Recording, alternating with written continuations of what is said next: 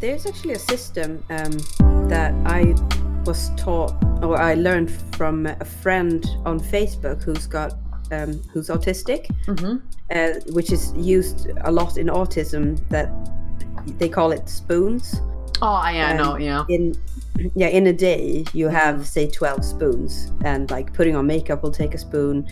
Depending on like your neurosis, you only have so many spoons in a day, and you can't add any extra spoons. So if you're in a situation that gives you a lot of anxiety or sensory overload, you used up all your spoons for the day. That means you don't have any left, and that means you need to take time or accept that you've used them all.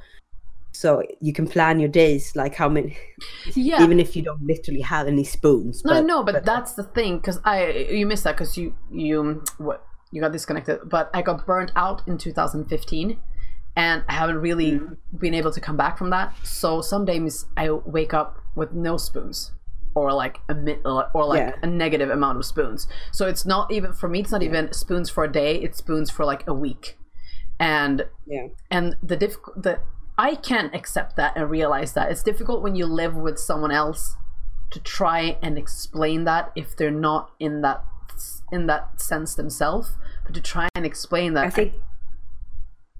think the system with the spoons is a system to explain to other people, not to yourself. It's to make them understand, like if they don't struggle with the mental health issues. So I explained that to my boyfriend, and I said about the spoons, and he's like, that's actually really good. So now when we talk to each other, you can say like, oh, I got like one spoon left today, so you can choose, do you want to do this or that? And he's like, so it's more a tool for communication with other people who might not understand what you're going through, to talk about the spoon system. Yeah, that's a really good thing to try, and because I've been struggling with trying to explain, but like I said, is also I've been struggling to try and like understanding myself always what it is, because for me I was always under this, like I said, when people are like, oh well, it's just ADHD, like how people kind of phrased it, or if I tell someone like, oh you have ADHD, and like, oh well, everyone has ADHD, it's like they're minimized so much and don't realize actually how big it is and how troublesome it is. And to kind of, because sometimes I go into like this, usually if I'm overloaded, I have concentrated too much a day, that's when I go into hyperactive mode and I just blow up, and then I have nothing left. After I spat all that out, then I get super low instead. So I just go into like, I've concentrated all day, focused on something difficult, then I go and try to concentrate a little bit more, for example like streaming, and then I just go super hyperactive, and we do like these weird things on stream where I just like, I don't know, like it's really weird. It's really lovable. I love it. Like we have so much fun with that. But then afterwards, I just crash, and I just go like, ooh. You're still here? Okay, good. Yeah, I'm still here. Yeah, it's just a little blink.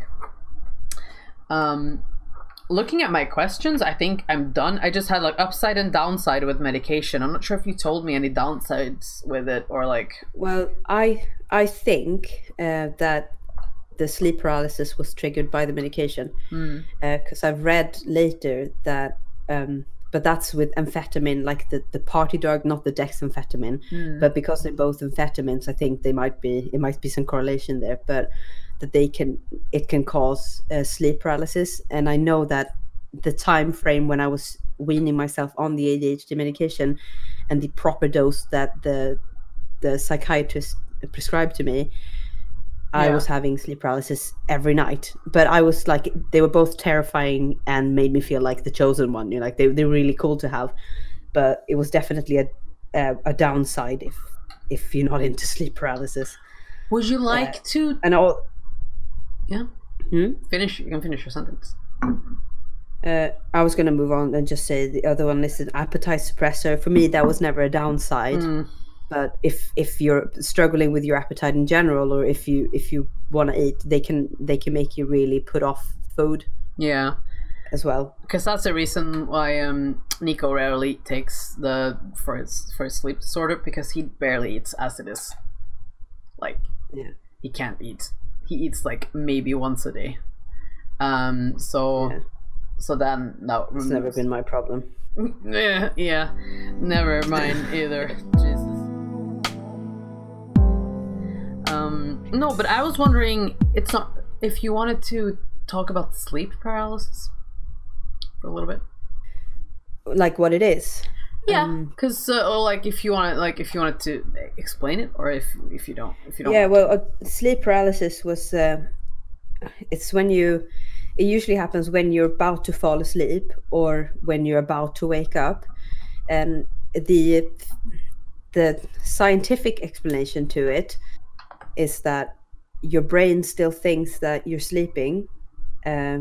Oh no, your brain wakes up, so you wake up lying in your bed, and you can see your room, so you're definitely awake. But your brain still thinks that you're sleeping. When you sleep, your body is paralyzed so that you don't move, like for your own safety. Like when you fall asleep, your body doesn't move, and that's why people who sleepwalk, they don't have that block, so they'll act out their dreams and they can walk around and be in dangerous situations. So that's a defense mechanism that the body does. So we're paralyzed, but if you're not supposed to ever feel that, because when you wake up, the paralysis stops. But sometimes you're able to wake up, because I'm thinking the amphetamine makes the brain much more hyper and like aware, so that it wakes you up, but the body's still in sleep, so you can't move. And because you're in a half dream like state, it can lead to hallucinations. So I would see shadows in my room. I would see, big shapes bending over my bed, like investigating me. And it's so real that people say like, oh, it's just a nightmare, it's just in your head.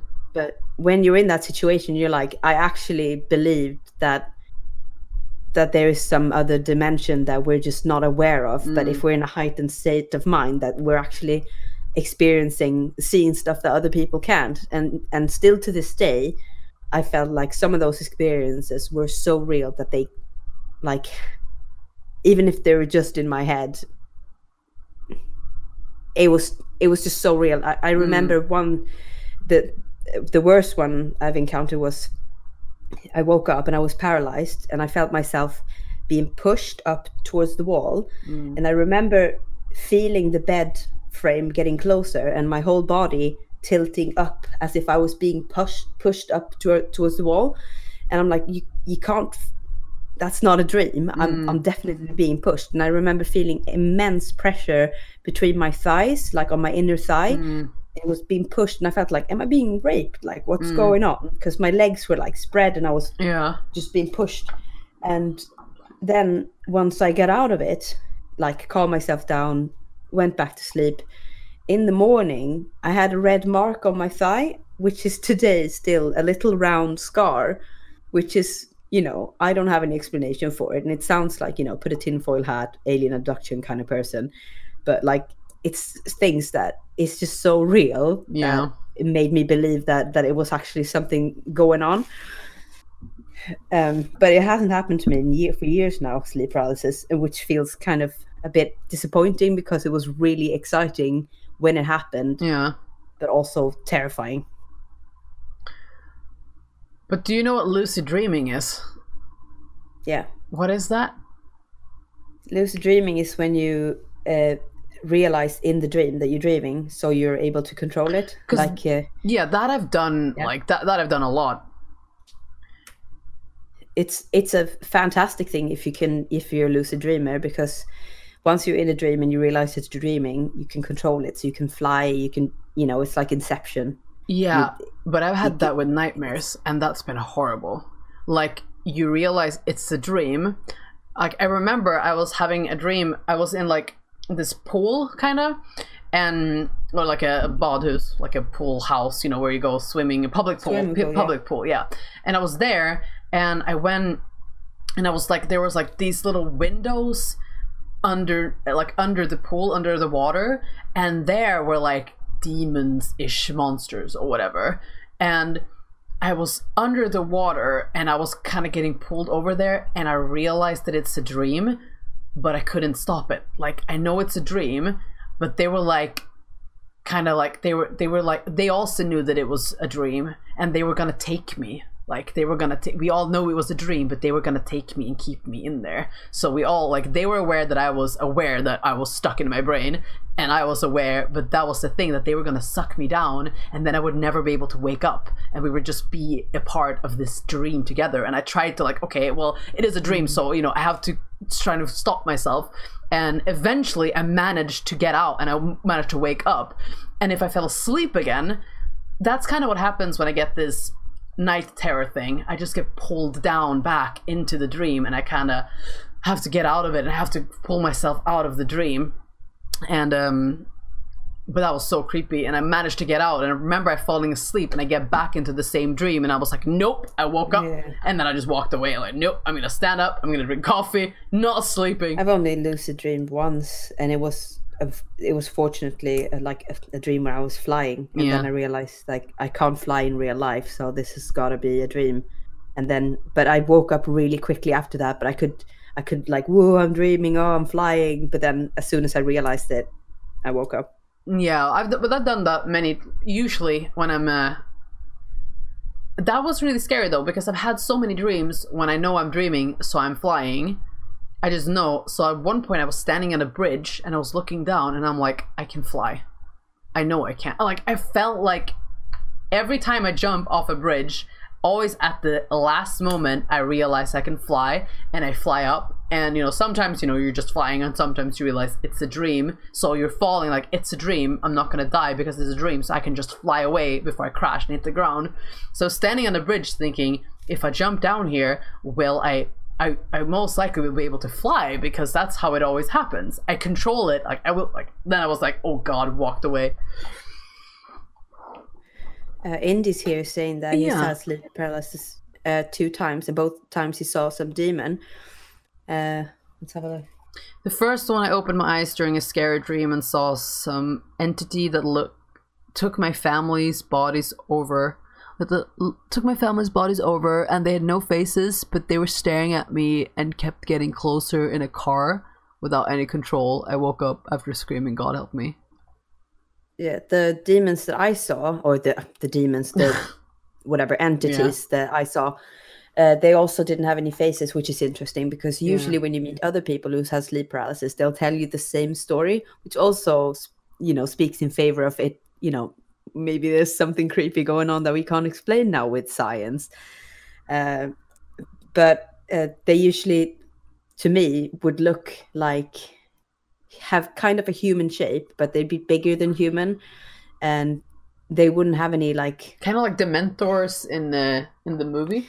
Yeah, but they wouldn't have like arms or a head. It would just be like a silhouette of a very tall creature that would be in the room. But I think because the brain always tries to make sense of what you're seeing, like and comprehend something, maybe you're seeing something that your brain is not able to comprehend. So that's why you're seeing it as a human-like shape, because that's the only thing that your brain can make sense of. I remember something. Sorry. Yeah. Yeah, they never had any faces. They were just dark, shadowy figures, and immensely strong power about them that made me feel like I was so inferior and completely at their mercy. But I remember at one moment, when I lived at Frogner, you were sleeping at my place. You were sleeping on the couch, and I woke up because I had my sleep terror thing. I woke up and I had to turn the light on because we were sleeping with the lights off because you were there, and I turned the lights on because I had the thing, and you just had a sleep paralysis at the same time. You had a sleep paralysis. Yeah, that was freaky. I remember that because you said like afterwards, you were like, I'm not sure if I should tell you this.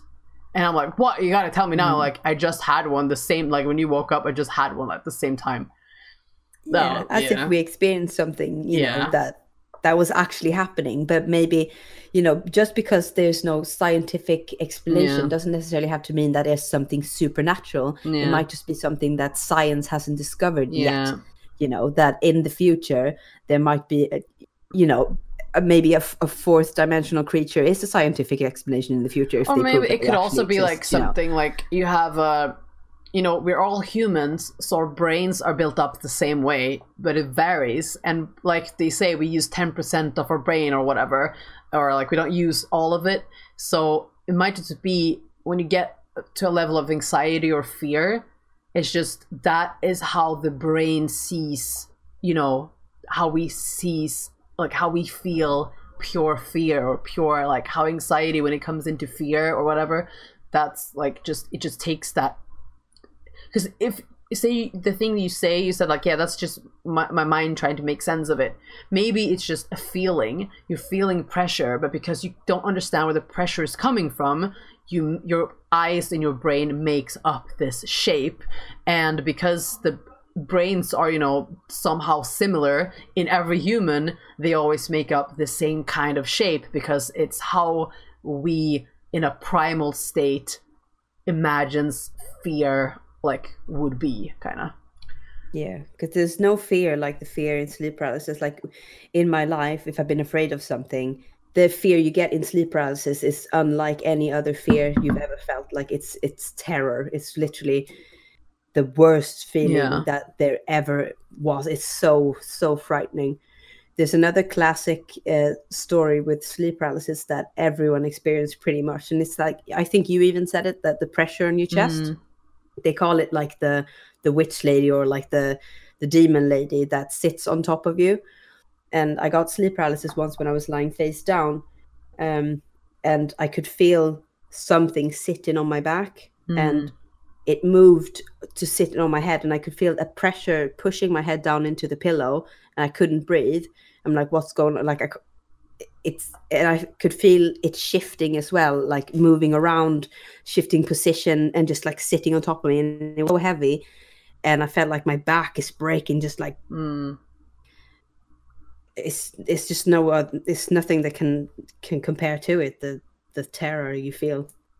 Because for me, like I said, I never had a sleep paralysis, but I always have that, I just call it night terror, because I don't know how else to explain it, because I don't even have to have anxiety when I fall asleep. I just wake up and it goes on. And I remember my partner, he hadn't really seen it, but like at one point it kept going and over and over and over again. And he tried to wake me up, like, you should just wake up. You should just like get out of bed, like wake up, because it's not gonna stop. It just kept going, and he couldn't sleep because he was so afraid, because I was just, he was so afraid for me, because I was in so much pain, just waking up, just and then just sitting up and crying, and then just passing out, basically, just over and over and over again. And he's just like, and then because I was sleeping, I was like, but like I was saying, like semi-anger, like I'm awake, when he tried to wake me up as well, because you're like in this weird state. All I could say was that moment in both, I felt actual fear and or terror. Yeah, it's creepy. My first ever experience with sleep paralysis was, I woke up and I wasn't. First, I was.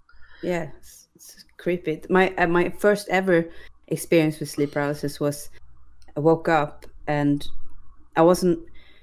First, I was paralyzed, and I saw this shape standing in my room, and I'm like, what? And I try and look harder, you know, because I know no one's supposed to be in my room. I live alone, and the more I look at it, I'm seeing someone standing in my room that doesn't have any details, just a black figure, like a shadowy. And I managed to get out of the paralysis, and I sit up, but the entity was still there, and it kept coming closer. And I remember starting to scream and kick my feet towards it to like warn it, like, and I was kicking and screaming, and then I remember I was lying down again, so I don't know if I lied down, but it was so confusing, and I couldn't remember if I'd actually screamed or if I'd, you know, if it was a dream, because I didn't know what sleep paralysis was, and I felt in my throat that, like, you know, if you scream, you can feel like a bit hoarse in your throat, that you just screamed. And I could feel that feeling, but I couldn't remember if I'd actually made any sound. But very, very creepy.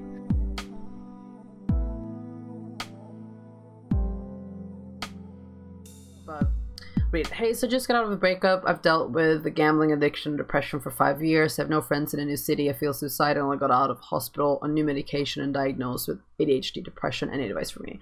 Well, for once, personally, I feel like in a new city, you have a new leaf. You can start over and you can be exactly who you want to be. Don't see it as not having any friends. See it as you're actually on the beginning of a new journey. You got the diagnosis with ADHD, and depression, so at least now you know you have something to work with, and you have a way to look forward. And I mean, I've moved several times, and I feel like, sure, friends are important, but I feel like what's most important for me is always focusing on trying to help myself evolve and feel better, and trying, if you learn and understand ADHD, it's going to be easier to handle as well. And do you have any advice? Well, no, as you said, if it's a new leaf and now you don't have any friends, but you get to choose now what kind of people you want in your life. Yeah. If you're in a new city, you're probably going to start a new job, or I don't know your circumstances, but that's usually how we make friends. Like, friends will come, and it's not quantity that matters. It's just be alone until you find the good quality people, and find a support network online. If you have friends that you game with, hold on tight to them. Yeah, because I feel like when I was younger, like, every new friend that I've gotten has been a better friend, kind of. Or, like, I thought, not a better friend, like I was a better person, but I learned what kind of people I want in my life, and I started becoming friends with those people. So when I was younger, I had really toxic relationships. I had friends who were like manipulating me or telling me I wasn't good enough, or people who didn't accept me, who said gaming, I was a nerd for being a gamer, who told me like didn't like my music I listened to, told me what to wear. And then growing up, like when I got a little bit older, I kept going towards those people still, but after a while I kind of learned what people I like to have in my life. And I like to have people that make me laugh. I like to have people who I can talk about gaming with. I like to have people, usually if they like exercise, that's always nice to have things that we can talk about. But what's most important is that I find people who are open and talk openly about things. So now if you're in a new city, then, well, if you're open, there's a lot of people who are depressed, and there are a lot of people who are, that have ADHD and other issues. And now you can manage to find maybe people who are in the same situation, and they, you can find some new spark through there. But like she said as well, you can decide who you want to be, and you can see like what. Yeah, sorry. Yeah, most importantly, even if our advice might not be like actually doable in reality, Yeah. like go out and find the people you want to find. Know that no matter how depressed you are at the moment right now, it will always get better as long as you want it to get better. Because I've been in some holes that feels like I'm never going to get out of this, I'm never going to be happy again, but you will, so just keep fighting and try to be positive, even if it's really hard sometimes, and also accept that it's okay to feel like shit sometimes. Like if you have depression, then it's not strange that you're feeling like shit. That's just something you have to deal with right now, but it will feel better. Yeah, I think that was a really good thing that you said, that if you want it, like, you can always get out of it if you want it, like, because for me, prepared to put down the work. It's gonna be hard. Exactly. Accept where you are, and if you are depressed, then know that it's gonna, like, just accept, like she said, accept that it's difficult, and know that you don't have to down talk yourself if you don't manage to get out of bed one day. You don't have to feel bad about that. You don't have to be like, oh shit, I'm such a bad human for not being able to get out of bed and do the dishes or shower. That's okay, because you know your circumstance, and then you know what you have to work with. Just accept it, and when you're ready, you'll be able to get out of bed. Take it step by step. For me, what's helped me the most is doing like one productive thing a day, or if that's too much, a week. And that can be, put, like, if it's a day, it could be like wash 1 cup and then put it away, and that's enough.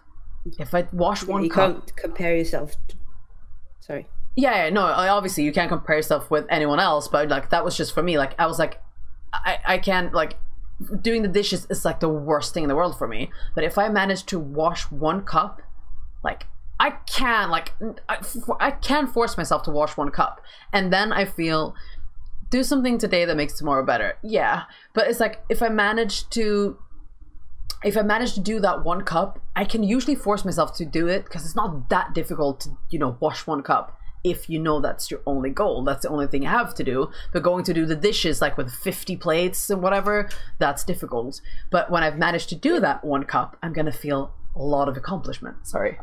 Yeah, I was actually totally agreeing with you.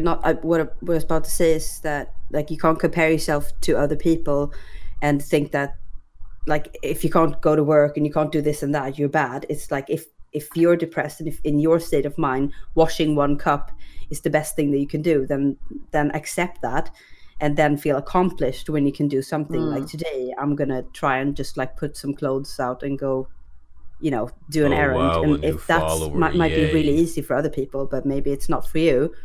But then you set your standard for your life. You're not everyone else, so everyone's on a different level, not necessarily being better or worse than, you know, we struggle with different things, but you know, just be proud of the little achievements that you do, as long as it's in your best interest to improve yourself in your life. I mean, a year ago, or like I think it was actually almost exactly a year ago. It was in June in 2018. Between May and June, like I was legit, the first thing I thought when I woke up was basically how to kill myself, and then that was the only thing I thought about all day. And then, you know, I was like, I'm not gonna kill myself, but it was the only thing I thought about. And I just got out of bed and I looked over to the kitchen and it was so messy, and I just cried and went back to bed, and I was hungry, but I couldn't make any food because it was so dirty, and I started feeling shitty because it was so dirty, and it just kept going down and down and down. I was like, I just didn't know what to do. I was like, I was like, I can't do this anymore. Like, I don't know how I'm gonna get out of this. And I've been in similar situations before, so I managed to know that I can get out of it. Like I just knew, like I was in a situation where I was living in a relationship where we were kind of codependent, and he had the cheapest, like he owned his apartment and our rent was 300 euro that we shared. So almost nothing. So I could live off of Twitch, and the money I got from Twitch was enough, and like I didn't have to work, I didn't have to go to school, I didn't have to do anything, so I could just live there in my own dirt, in my own filth. There was no motivation. So for me, I was like, no. I broke up with him and I moved to Norway without any money. I had a friend I could live with for, you know, until I got on my feet. That was really that was amazing. But I had to force myself to go to work. I was burnt out, so working wasn't something that, you know, was on my top of my list because I was burnt out. But I did it anyway, and I forced myself, and I went and like. But I had Twitch, so when I came home from work, I just sat here, and I remember one day I was so burned out, I almost sat crying. I was shaking in my voice, and I'm like, I don't know how I'm gonna be able to work tomorrow. And fucking, I think it was Cece who just gave me 100 euro, and he said, you don't have to go to work tomorrow.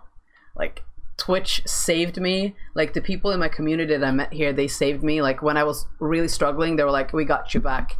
Don't, you know, but I really still managed to force myself out and go to work. And then when I was there, I realized what I wanted to do, and I realized I really wanted to study graphic design.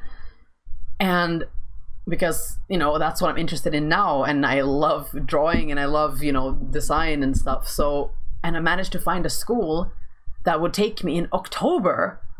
And I applied for student loans, and then I got student loans, and I was like, I don't have to work. I can just stream and study and live off of loans. That will suck in 2 years, but when I have to repay my loans. But right now, I can focus on getting back on my feet. My feet. With your faith. My faith. And now you're in a new city. So I don't know what you're doing in your new city. I don't know if that's, you know, you have work, you don't have work, but at least you're in a new place. And I would be like, I know what you've been through earlier in your life prior to this, but I would be like, I mean, I haven't gotten any new friends. I meet all my friends online. I don't really go out that much, but, you know, I'm still depressed, but I have days when it looks up. And I don't know if you drink alcohol or do any drugs. If you do, just cut that out for a while. And that might help, because that usually helps for me. Even if I don't drink much, but if I remove alcohol from my life, that usually puts me on a track where I can manage to motivate myself. I haven't been drinking for a little bit over a month, and that's been, now I'm starting to like go up again. So it's yeah.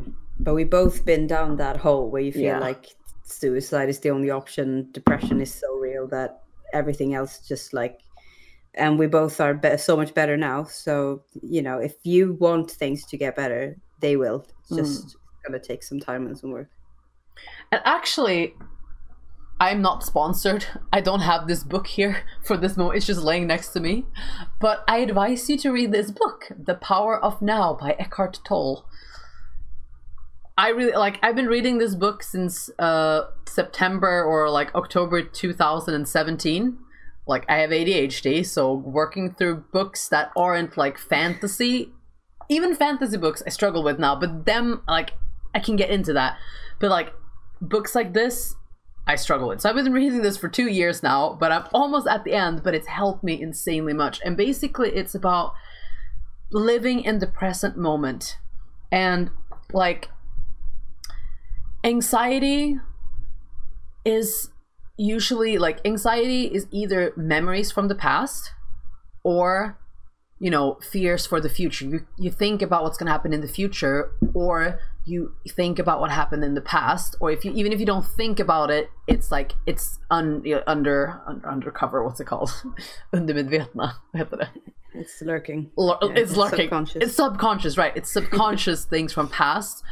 And if you manage to actually get into the present moment, like right now, in this exact moment, what are you doing? Right now, in this exact moment, you're either on your phone or your PC, you're watching a stream, and you're having a very real conversation about life. And that's a kind of beautiful moment.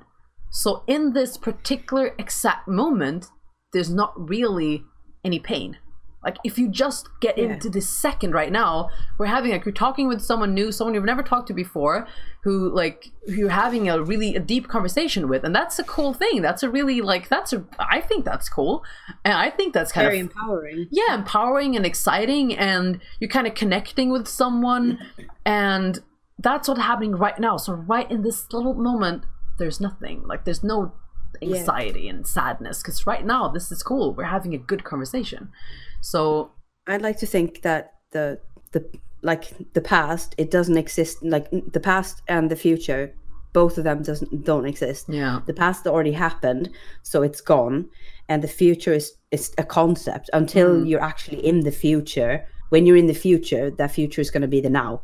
Yeah, so the future never actually exists. The future is just a concept in your head of something that you want to be the now, or that you don't want to be the now. But you're never going to be in the future, because when you're in the future, you're in the present moment. So you might as well just, if you work on every present moment to be a good one, then you won't have any regrets about your past, and you can work about your future, that's always going to be the now. To just work on the now being good instead. Yeah, I feel like YOLO, as the kids say. Because then you get a question like, what, should I not have goals? Should I not have dreams? But that's not the case either. It's just like, if the goal that you have for the future, if that makes the present moment bearable and good, then it's fine. Like, if you have a goal that it's like, you know, that makes the now horrible, I don't think that's the right goal to go for. It's like, if I say I want to run a half marathon, I really enjoy running. Like, I enjoy running, so even when I run like 5K, that makes me happy, and I can put up a plan to work towards that half marathon, and that's gonna make me happy in the now. And it would also be able to motivate me when I have to do other things like do yoga and stretch, which I don't enjoy that much, but because that's good for other things, I can do it, and I can motivate myself to do them, even though they're not the best, but at the same time they're making my body healthier, so it still works. So it's like, you can still have goals and work towards goals, just as long as it's not always you're only living for that goal, and when you get there, then there's nothing else. Like, I want to be rich, okay, but when you are rich, what will you do? What's the point? What will you do with all that money? Nothing. I don't have anything to do with the money. Well, then maybe you don't need to be rich. The only thing that I struggle with this book, I haven't finished it yet, it's but he explains it so well as well. He says something that we hang up, or so we get hung up on words and what that word means in a concept, maybe, because he talks like about God sometimes, but he doesn't mean God as we, the humans, have used the word God, like how like there's a man up in the clouds with long hair or whatever. It's more like the universe, like the universe, how things might be connected, or how you can, like, if you're in the present moment, you get, like, if you actually manage to be 100% present, then you're basically present with the trees, the leaves, you're kind of one with everything, and then you kind of become one with God, and you kind of become kind of like, I can't really explain it, but so in the beginning I was getting hung up on that, like, is this a religious book? Because I don't like, I'm not religious, but it's not, that's not the case either. It's just very open, and also, like, he says that if you get hung up on words, and what's good with the book is that they have questions in them.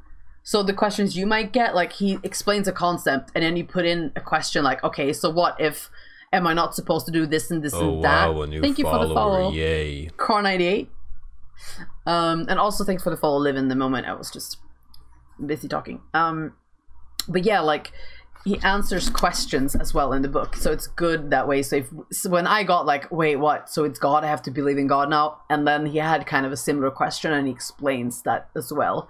So I don't know, I found it really, really good.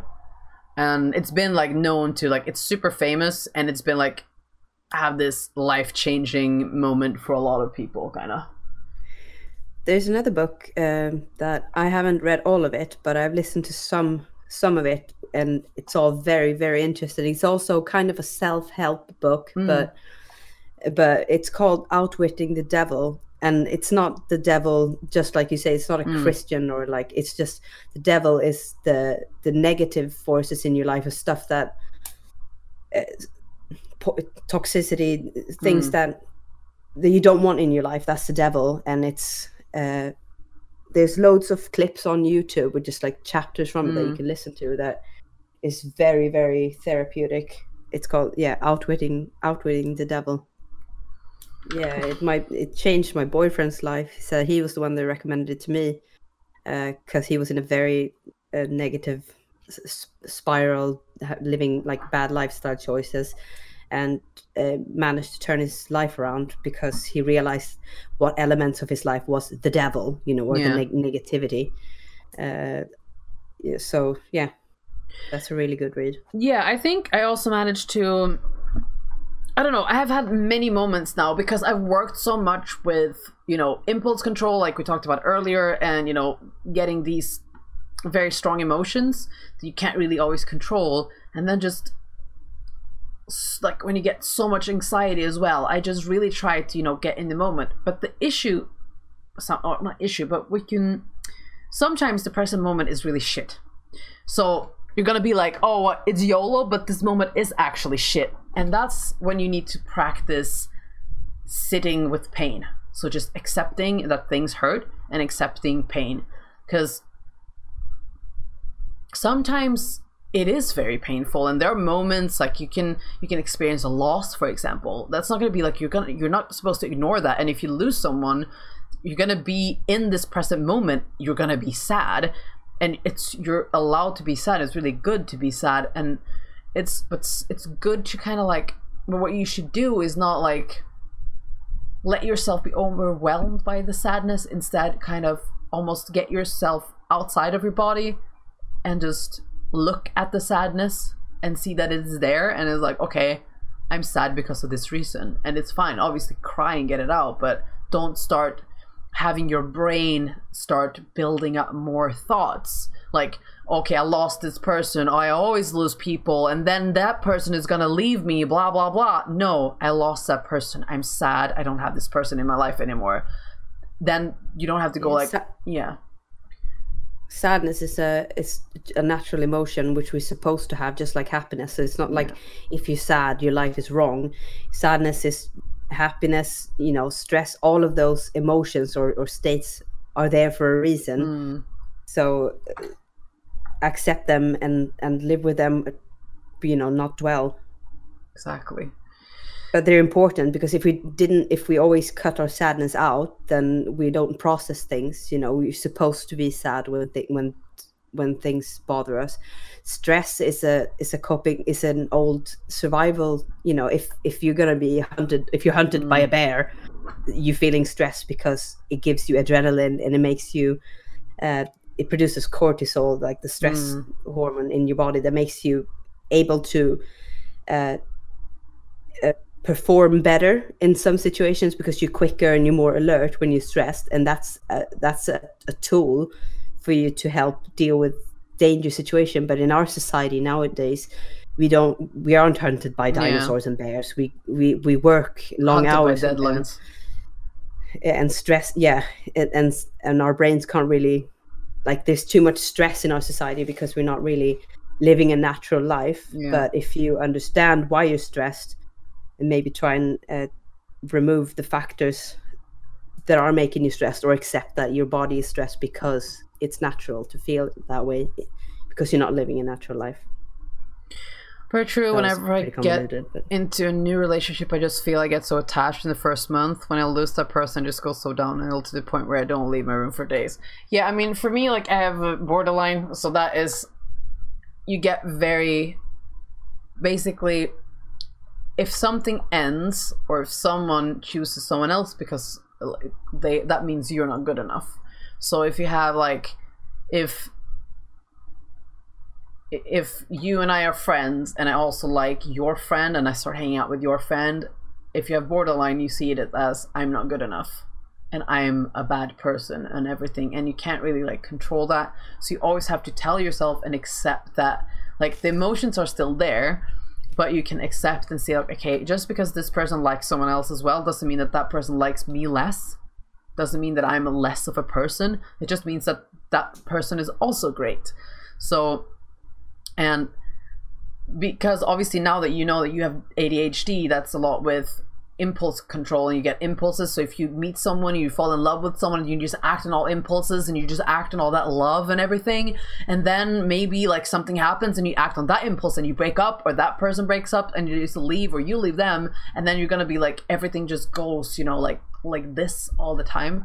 So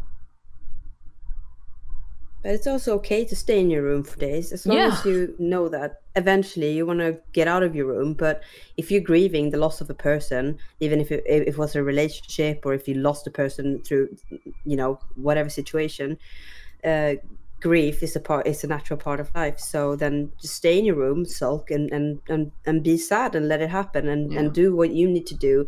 What's your therapy? Is it sitting and watching Netflix and binging in your filth? Then that's fine, but you're gonna get out of it somehow. I actually have a great tool. I was gonna use this for later. I'm gonna use this for a video later anyway. Do a long thing about this, but one thing that's really good, like what you said, I already forgot because I'm tired and ADHD, but basically find your triggers and accept your sadness, and then you'll find, like, when you get treated for borderline, but this works with everything, but you kind of get levels of anxiety, and, like, when you get into a full borderline craze, you get psychotic. We talked about this earlier. So you're gonna have to find, you have to kind of, they call it like the stair, and you have stairs, and then you put your different kinds of triggers, or like you have your anxiety, and you have to find different levels of anxiety. So for example, if my boyfriend breaks up with me, maybe that is max anxiety level and up here, and that's gonna make me act out in X amount of ways. Or if my coffee pours out when I'm pouring it, maybe that gives me the lowest amount of anxiety, but it still gives me some sort of trigger that might spiral into something more if I don't stop it and hinder it. So they kind of, through therapy then, obviously with help with someone else, but if you don't have help, then you can try and do this exercise on your own. You just try and find, like, what things triggers me, or just find what are my different kinds of level of anxiety. When is this bearable? Like, where max on the top of the stair is unbearable, and at the lowest part of the stair is bearable. Like, you could be at work, but it hurts here, or you could do this, but it's painful. And then you need to find tools that will help you help you walk down the stairs, for the different kinds of anxiety levels. So for example, for me, when I'm at a certain type of anxiety level, which is kind of like rage, it's more like borderline mode, I'm getting really angry, and that anger might escalate. If I'm in a relationship, I'm gonna go and lash out on my partner and gonna try to start a fight with that person.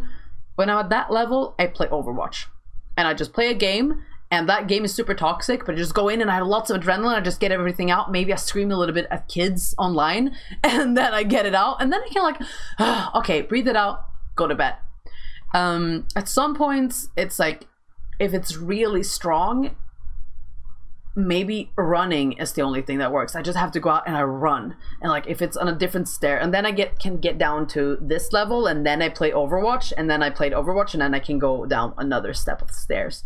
So you need to kind of find the scale your anxiety. Sorry. Are you writing it down? I was writing down a note about something I wanted to say, because okay. to remember it. Yeah, that's fine. And you just touched the subject.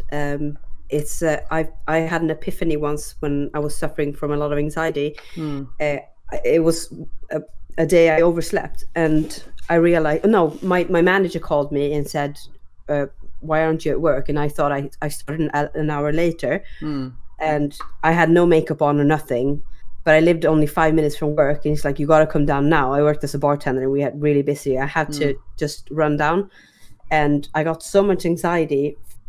I was like, I can't do this, but I had to, because I was all alone. I didn't have any safety nets. I needed the money, and I had to run to work with barely any like makeup or any preparation. And I was so anxious, but while I was running, the anxiety somehow disappeared, because when I was just about to leave, I was just like shaking.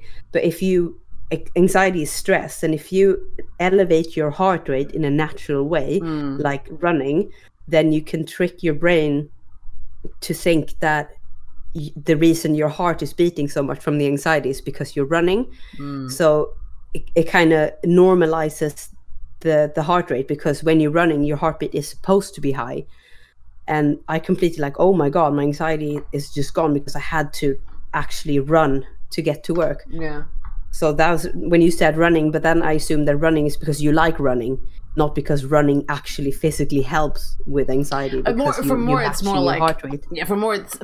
endorphins, and the physical. It kind of like puts the body to work. And thank you guys so much. The last real question I have is, I've been bodybuilding for 2 years now, and people tell me I look so good. Why don't I see it for myself? I gym 6 days a week and push my body so hard, yet I still feel like I'm not good looking or have good body. Is it just part of it?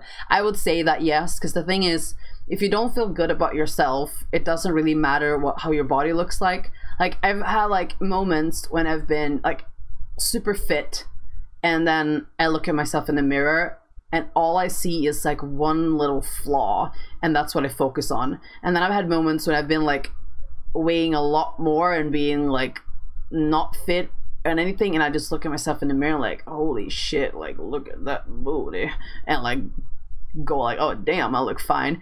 So it's more about within, and you kind of have to, it's a really good exercise. Imagine, even, okay, if you don't have any friends, I don't really have that many friends, so it was more like, imagine, if you don't have a friend, imagine the concept of a friend, but it's more like thinking of like your mom or any person that cares about you or has cared about you. What would that person say about you? So when you're having doubt and you're starting to trash talk yourself and like, oh, this isn't good and blah, blah, blah, what would your best friend or your mother or someone say to you? What would that person say? Would they say like, yeah, you actually do look kind of shit? Or would they say, no, like, you look amazing, you look fine, like, damn, you've been working out, like, you have, like, look at those abs? Or would they say, like, what would that person say? And try to, every time you catch yourself starting to be like the negative part, you just like, what would my best friend say? What would my mom say? And try to imagine what they would say, and then say that to yourself instead. So it's all about constantly and continuously being nice to yourself. because we're gonna. Yeah, and if people around you are saying that you look good, then they're probably not just saying it to be nice. There's probably something in it, you know. Everyone's got insecurities, so you're gonna be, you know, no matter how good you look, we all kind of look at ourselves sometimes like, oh, I wish I looked better. But everyone doesn't see you the way you see you, because you see you all the time. People usually see you as a whole, complete thing. They don't look at your little flaws. You're the only one who sees the spot in your face, you know. They look at the whole you, which we're not able to do when we look at ourselves, because we know ourselves too good and too well. But, you know, if you work on your other issues, then if you feel happy in yourself, you're going to feel more beautiful. Yeah, it's all, yeah, it's like if you manage to find like if you get, like for me, like if I get good routines, then shortly after I start getting a better, like start feeling better about my looks as well. Like just like because I managed to do this, I managed to go to the gym, I managed to make great food, I managed to go to bed early, I managed to go up early, I managed to do all my work tasks or whatever, then I start feeling better. And then when I pass myself in the mirror, I'm like, shit, that's that great person who managed to do all those things on the list that are good for her, and I'm like, oh, she's kind of cool. But if I'm like just been laying on the bed eating, like, I'm not supposed to eat dairy, and I'm like been eating like chocolate and chips with dairy in, and I've been watching like a shitty series, and I'm like, my body is aching because I've been eating dairy, and my conscience is aching because I've been eating dairy, and then I walk past the mirror all bloated and in pain, and I'm like, oh, you're a horror. Like, it depends on what we do and how we, like, what goals we set for ourselves, kind of. Yeah. Drained. Yeah, pretty drained too. It's been going on for like how many hours? 3 hours. 3 hours. Yeah, because I started at 30. Started 30 minutes before you came along, and now I've been going for 3 hours and 30 minutes. Oh, I had two things I wanted to end on, and that was actually in this book he mentions how the mind is the enemy, basically. Like, if we are present in the moment, we aren't really thinking, we are just being in the moment. The thoughts are like part of the ego, the things that we tell ourselves to find, like, we need to identify something, we need to do this, they're part of our ego, or like that kind of like materialistic self in a way. So whenever you manage to get present in the moment, you're not going to be thinking about like your body that way, because you're going to be present in the moment, and you're going to feel healthy because you've been healthy. Oh, thank you so much. This whole conversation made me feel better. See you guys. Yes, thank you so much for hanging out too, and thanks for the follow. And that's the whole point of, you know, this kind of podcasts, and the goal of, you know, my whole concept with this stream in general. I stream Overwatch mainly, but, you know, a round of it, like the point, like I started a blog now. I'm gonna push out to YouTube videos with the same kind of concept, and then we have this I have this podcast, but right now you're here as well. You know, obviously welcome anytime you want to hang out and have these kinds of conversations, because they're important to have out loud. And now remember, the last thing I want to say was journaling. That was it. When you're in a moment of when I'm in the moment of max anxiety, when I'm on the verge of a panic attack, when I'm shaking or actually having a panic attack, I sit down and I take this notebook out, because it looks really pretty, and it's from India. My friend bought it to me in India, and I write the most open and raw thoughts that I have, and I cry so much. I write everything that I think, but it feels really good because it comes out, and it's like, all right, that's what it is. Like, it can be like, I feel small because this person said that, or I feel inadequate because I haven't been able to do this thing, and it makes me feel like a worse human because people around me can manage to do all these things. Like, the things we think, not even think out loud, like they're just inside of us, so we don't really always touch them with sticks. And I just write everything out, and then I have it there, and I'm like, holy shit, I think these things, I need to change something. That's another tip. Thank you so much for coming on to the show. And like I said earlier, This is Aula. Aula, yeah, like the owl. She's a musician. You can listen to her music on SoundCloud and Spotify. I just sent the SoundCloud link now, but she's Aula on Spotify as well. She's makes amazing music. Lyrics are cool as well, so you may be able to resonate with them as well. Live in the moment.